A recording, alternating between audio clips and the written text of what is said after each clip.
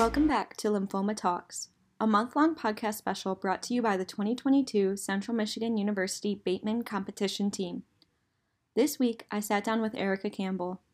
Erica was diagnosed with stage 4 Hodgkin lymphoma at 27 years old. She survived and now runs her own company, Erica Survived, where she connects lymphoma patients with crucial resources and support. This is Erica's story.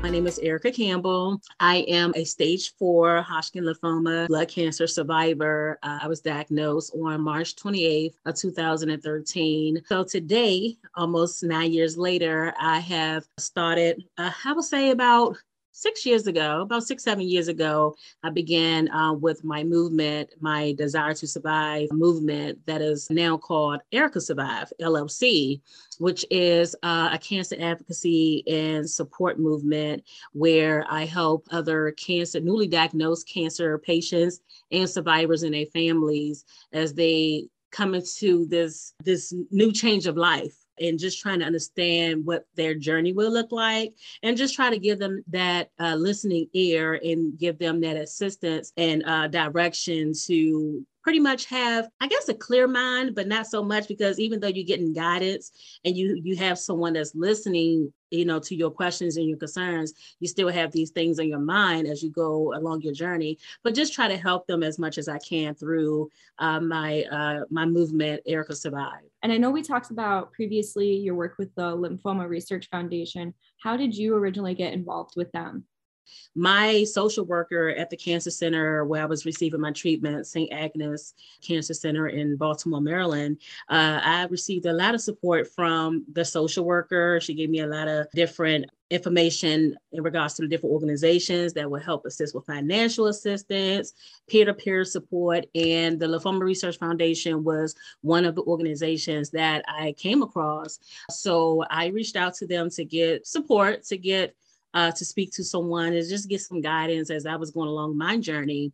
Also financial support. They actually helped me with just like with gas money to get back and forth to my appointments and things of that nature. After, I say in 2014, I was able to share my story on their Stories of Hope page, which is on there today, lymphoma.org. It was amazing. From there, I just began to be very close with the organization, and I consider them family. I'm a young adult adolescent ambassador with the organization. I have been for 8 years now. So it's wonderful. I did my first walk, the Lymphoma 5K walk, I say back in 2015, with my team, Desire to Survive, my family, my friends. We raised funds to help with research and financial support and things like that with the organization. And it was for a great cause, of course. And it was a wonderful time. I was able to share my life-changing story and at their educational forum on the big stage at the educational forum in Chicago in 2019. Yes, right before the pandemic. So that was a great experience. Before that, I've attended many of their educational forums over the years where I was able to speak at the breakout sessions and also introduce the doctor that would come in and speak about Hodgkin lymphoma as well. So yes, I've been a part of the organization as an ambassador for many years, and I would say they have been very great support and been there for me along the way. I'm glad you have such good relationships with the people within the organization. Yes. Why do you feel it's important for you to be able to share your story with the community? I feel that it's important that I share my story because I was once there. I was sick. I was tired. I was sick of being sick and tired at that time, and I didn't know which way to turn. I needed guidance. I needed someone to hear my questions and concerns at that time. And the organizations that I reached out to, the Leukemia and Lymphoma Society, the Lymphoma Research Foundation, American Cancer Society, these organizations I reached out to, and I was like, help me. How can you help me? How can I understand what is going on in my life at this time and why my life has changed? My life changed forever. I told myself this several times as I laid in the hospital or while I was home on a couch, relaxing, just trying to get back to good health, and survive my cancer battle. And I said to myself, I was like, God, if you get me through this, which I know you will, I'm going to give back. For almost 9 years, that's all I've done. I've given back. I've been a listening ear. I've done fundraisers. I've done the walks. I've sat on the phone and I've listened to newly diagnosed patients and their families with their concerns.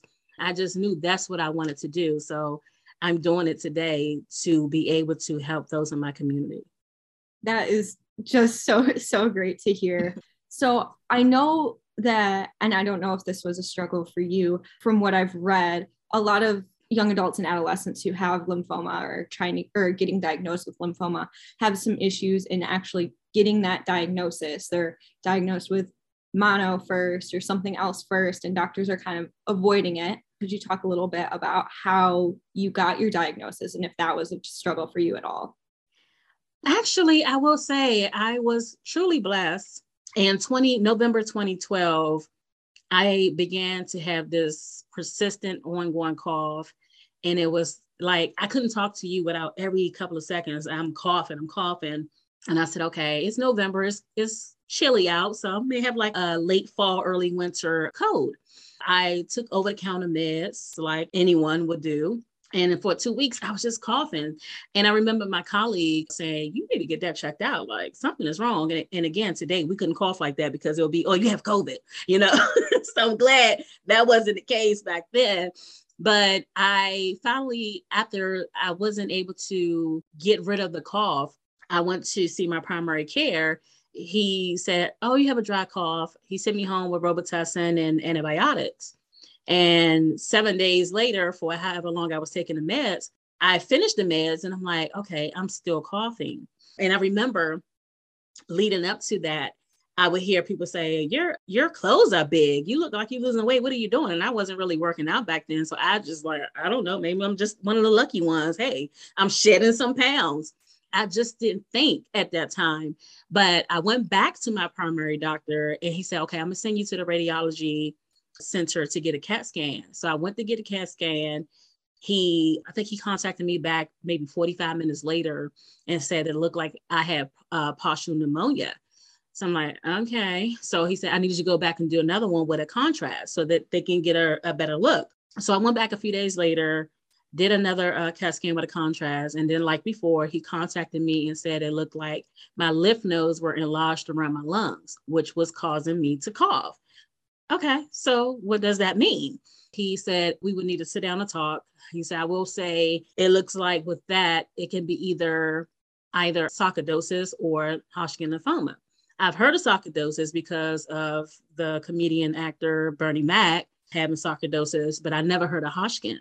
So of course, like anyone else, I Googled it.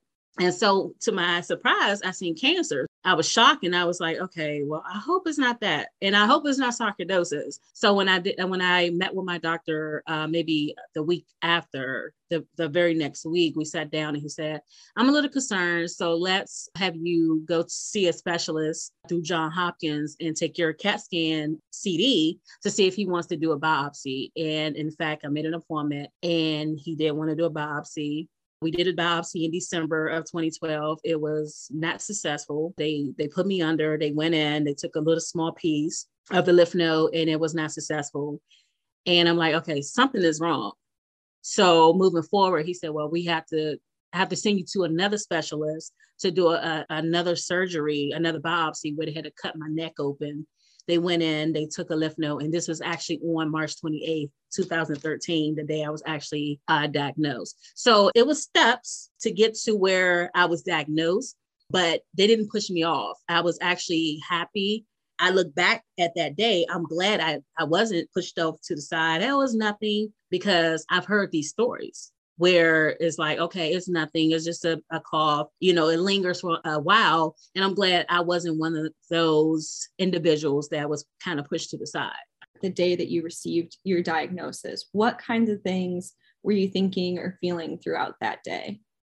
That was a journey. Reading the side effects or the symptoms for Hodgkin before I was even diagnosed: night sweats, fatigue, loss of weight, These things, I was having these problems for months, maybe even for at least a year. I was having the night sweats. My girlfriend was telling me, oh, you going through menopause at a young age. I was mid-20s. And this is before the cough. I was having the night sweats. I couldn't stand in the shower for a long period of time, maybe 5 minutes, 10 minutes max, to wash up, to get ready for work or whatever I was doing. I was having the loss of weight. Hence, I was being told that I looked like I was losing weight, but it never dawned on me. So now that I have the cough, I'm like, okay, I don't know if it was more the stress or the cancer was spreading, which it was rapidly. So while I was waiting to have the second biopsy surgery, and because it took months, is because I was having some insurance coverage issues. So I had to wait till I fixed it to have the second surgery. So that's why from December to March, it was a gap. The week before my actual second biopsy surgery, like I said, I was really just up and down sick. Now my body is really shutting down on me at this point. And I remember my girlfriend wanted to hang out on a Friday night. It's okay. I had a long week. I need to get out. I've been stressed. Before I left out that night, I wasn't feeling well, but I kept pushing. So I'm gonna go out. I'm gonna go get some dinner. When I got into my vehicle and was driving out of my complex, I just vomited all over myself. And I felt this heat wave. I just knew something was wrong. A good girlfriend that lived near me took me to the hospital. When they told the ER physician what was transpiring the next week, everything that has happened up till this day, he wanted to do his own CAT scan. He did a CAT scan, and then about an hour later, as I laid in the ER, he came back. He said, I'm not going to diagnose you, but it looks like it could be cancer. And I was devastated. And I'm like, wow. He said the cancer, and then mind you, in November of 2012, they said nothing about the cancer being spread or anything. But this particular day, the week before my actual surgery, mid-March of 2013, he said the cancer has spread everywhere. So now he said, are you still working? I said, yes. He said, you may want to take off until you have your final diagnosis the next week. So the day of, it felt like I was dying. On the day of my surgery, I was in the car in the back seat of my parents' vehicle. My parents were taking me and my sister was in the back seat with me. And I just laid my head against the window because I just felt so sick. My whole body was weak. I could barely walk. At that moment, I thought I was going to die. I told my mom when we got to the hospital, the surgery entry, I said, I can't walk. I need a wheelchair. Come to find out, when they was prepping me for my surgery, they did blood work and things of that nature. My red blood cell count was very low, which was why I had no energy. So they had to start a blood transfusion before they took me in to do my surgery. So I was getting the transfusion as I was getting this surgery, as I'm getting my neck cut open. It was crazy. And while I was in recovery, I'm like, okay, what do I have? Like, what's going on? What is my results? And the nurse in the recovery assured me that they had to keep me over the weekend to get more blood transfusions. But once they took me up to my room, my doctor, the surgeon, would come up and talk to me and let me know everything. When they took me up to the room when my parents and my sister were waiting for me, he came in and had gauze on my neck. I'm laying there. And he, in fact, told myself and my family that I had cancer. I had Hodgkin lymphoma. And at that time, I didn't know I was a stage 4. But later I found out that, yes, it has spread all through my body. With the bone marrow biopsy, it spread into my bone marrow. So it put me at a stage 4. Like you had said, I'm grateful that you had doctors who cared and wanted to know what was wrong with you too, because so many people don't get that kind of care. Definitely. What is something that you know now that you wish you knew that day? That day, I was ready to go off on God. I was like, why me? Why did you choose me to go through this? Why did you pick me? Like, what did I do? What did I do wrong? Why am I in this position? Am I going to die? Like, God, why me? Today, I say, why not me? Well, I'm not exempt, but really, truly today, I say, I wouldn't have been in this place where I am today had I not went through what I went through back then. And he chose me for a reason. He knew what he was doing. And I look back like, why not me? I'm not exempt. The next man, next woman is not exempt from any type of tragedies, disease, and you just got to be a fighter. And I learned so much during that time and along these 8.5, almost 9 years to just continue to fight and never give up.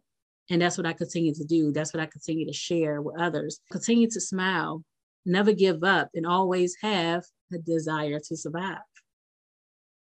I love that. And that's something that our group is really trying to raise awareness for with this campaign, is that yes. why not you? It can happen to anyone.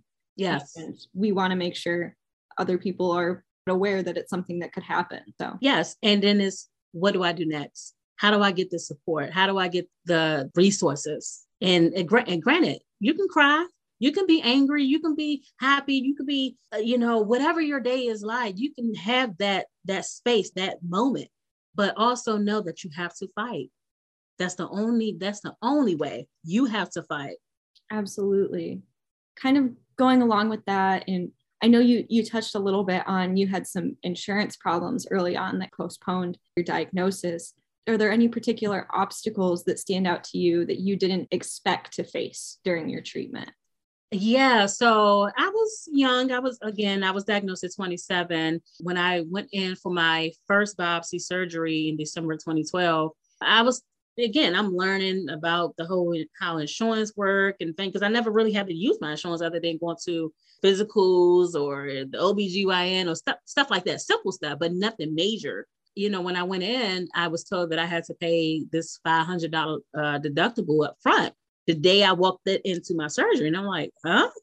I don't have $500 in my pocket right now. Like, what is going on? They had to take me into a financial office to speak to a financial advisor, and they put me on a payment plan. So hospitals and I believe cancer centers as well, they have these payment plans that you can take part of if you don't have the finances.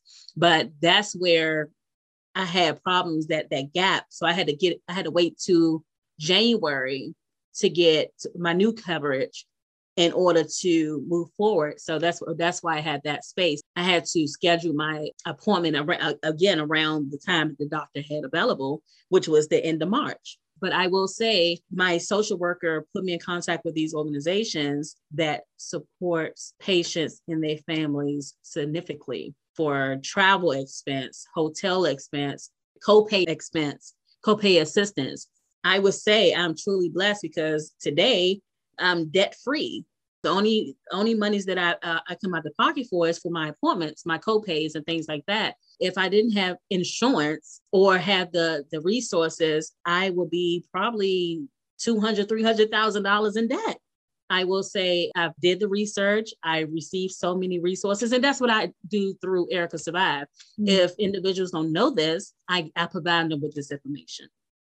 It's so sad that we live in a world where someone can be so sick and have to owe money for it. And that is the truth. Respectfully, that is the truth. I'm glad that you were able to find the resources that could get you through something like that. Yes, I'm very grateful. Like I said, grateful for my journey, and it's my calling to give back to others, because I've talked to so many people that either don't have close family or friends to support them, or they don't have the social worker at the cancer center where they're receiving, or they don't know what's going on along their journey. I'm like, okay, where's the social worker? Why are you not asking to speak and have a sit down with your oncology doctor? Like, this is crazy. Me and my oncology doctor, hey, I got her number in my phone. I can text her. I can call her. I just seen her Monday for my annual checkup. I love her. Like, she is the lead person at this cancer center, but she always made me feel like I was her only patient. And therefore, we know I'm not, but that's the feeling you're supposed to get. Yeah. It's no reason why you don't have someone that you should be able to talk to or be able to talk to about what's going on along your journey. That's why Erica Survive is here. And other organizations, they're here to support you. Absolutely. Something else that my group and I have kind of looked into with adolescents and young adults who are diagnosed with lymphoma is sometimes you have changes in like your relationships and obviously your life path that you might not be expecting. Were any of your personal relationships or career plans affected by, well, obviously you didn't have a plan to start Yes. survive, but how did that career shift happen for you? I was working as a protection officer. The agency that I was working for, they were very helpful and very, very supportive. I was out of work for about 4 months, but that's where, the FMLA comes in and you're covered, and so if you have that, with your company or the job that you're working, that is a plus. Relationship wise, I was just dating. Again, I was in my mid-20s. So I had a couple of boo-boos, No, I was dating and I had friends, but I wasn't in a serious commitment. So it wasn't hard. And I had support from the individuals, my friends that I did have close relationship with. I did have the support. They would come visit the hospital, bring me food. I was on steroids and I was eating like crazy. So, and in the hospital, it's so funny. In the hospital, they feed you at certain times. And I think dinner was at like 4 or 5. I'm like, I'm on steroids. So by like 8 o'clock, I need some more food and no Jello and no crackers. So I had a lot of support. We're like, hey, can you bring me some food? And even, being home, I had a lot of support from friends and family that came over to visit and to be with me. And even today, life after cancer, I would say I'm truly blessed. I didn't have any serious effects after. And that's a blessing because I know a lot of individuals, they have ups and downs. I have moments where I have anxiety. I had my first anxiety attack while I was in the hospital. And that was the first time I've ever experienced it. It was like the devil was on me. I can't even really explain it. I don't wish that on anyone. From there, they did try to send me home on medication. I took it once or twice, but I just was like, I'm not going to continue to take medication. I'm just going to pray, meditate, and just get through these moments. Today, I still have moments where I have anxiety. And I have my moments where I think back to my experience with cancer. But again, I pray, I meditate, I just try to woosah in that moment so that it won't conform to me. It don't take over my life. And I talk about that a lot in my book, I Survived from Cancer to the Runway, but I'll give you that information later. And all the listeners. I will say, by the grace of God, I don't have any issues with, dating is hard in itself, but I didn't have true issues with that because my focus was on getting back to my good health and being cancer free.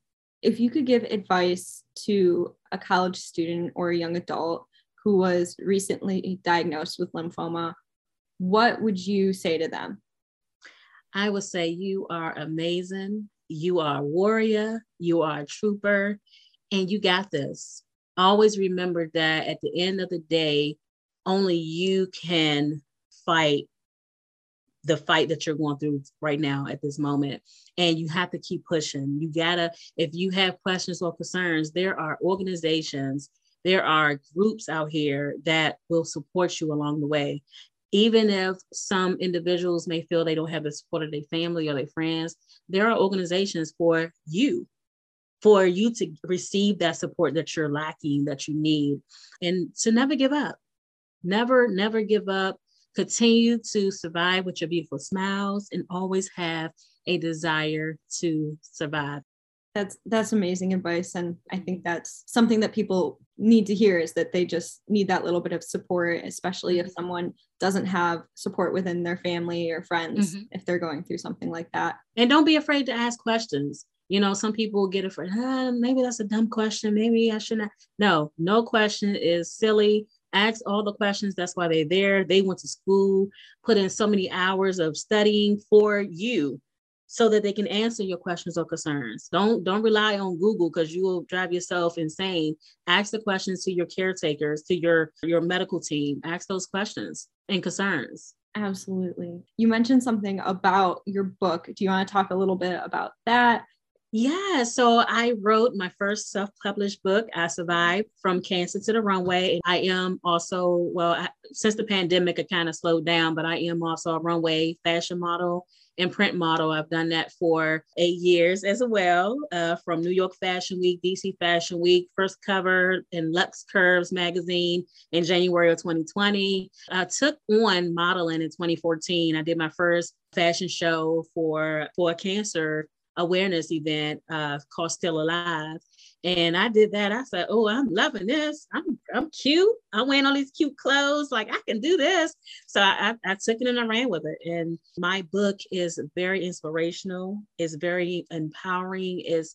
I'm very transparent about my journey. It's so much in the book where I share my ups, my downs, my good days, my bad days, and everything leading up to where I am today in my life. It's a great read. And not just because I wrote it, but straight to the point, beginning, middle, and the end, a cliffhanger as well. But I would say, yes, get it. You can get a signed copy. You know, I sit here right at my desk. I got my marker, my pen, and you can get your signed copy at ericasurvive.com. And definitely, if you can, support it and leave me your feedback. Amazing. Well, thank you for that. That's all the questions Okay. for you, but is there anything else that you want to add before we finish recording? Like I said, check out ericasurvive.com if you are a student that have any questions or concerns, or even have a loved one that has any questions or concerns. It don't have to just be Hodgkin lymphoma, blood cancer. I am here to assist any way I can. You can send me a message on there. I believe my email is on there as well, info@ericasurvive. But yes, I love what you guys are doing. I thank you for reaching out to me, and I wish you guys very well success with your podcast and all that you're doing, because again, I was 27, so I was at a tender age, and I was, living life. So just imagine being 19, 20, 21, and your life changes, like that, and you just don't know what to do. So definitely love what you guys are doing. Thank you so much for taking some time out of your day to talk to me and give us some information for what we're doing. Really appreciate you being so open and like sharing your story with us, because I definitely gained a lot just listening to you, and I hope some other people can too. Thank you for listening to this week's episode of Lymphoma Talks. Be sure to tune in next week for another story, and follow @Lymphoma Talks on Instagram for updates. If you or a loved one is struggling with lymphoma or early symptoms, please go to lymphoma.org or contact your primary care physician to learn more about the resources available to you.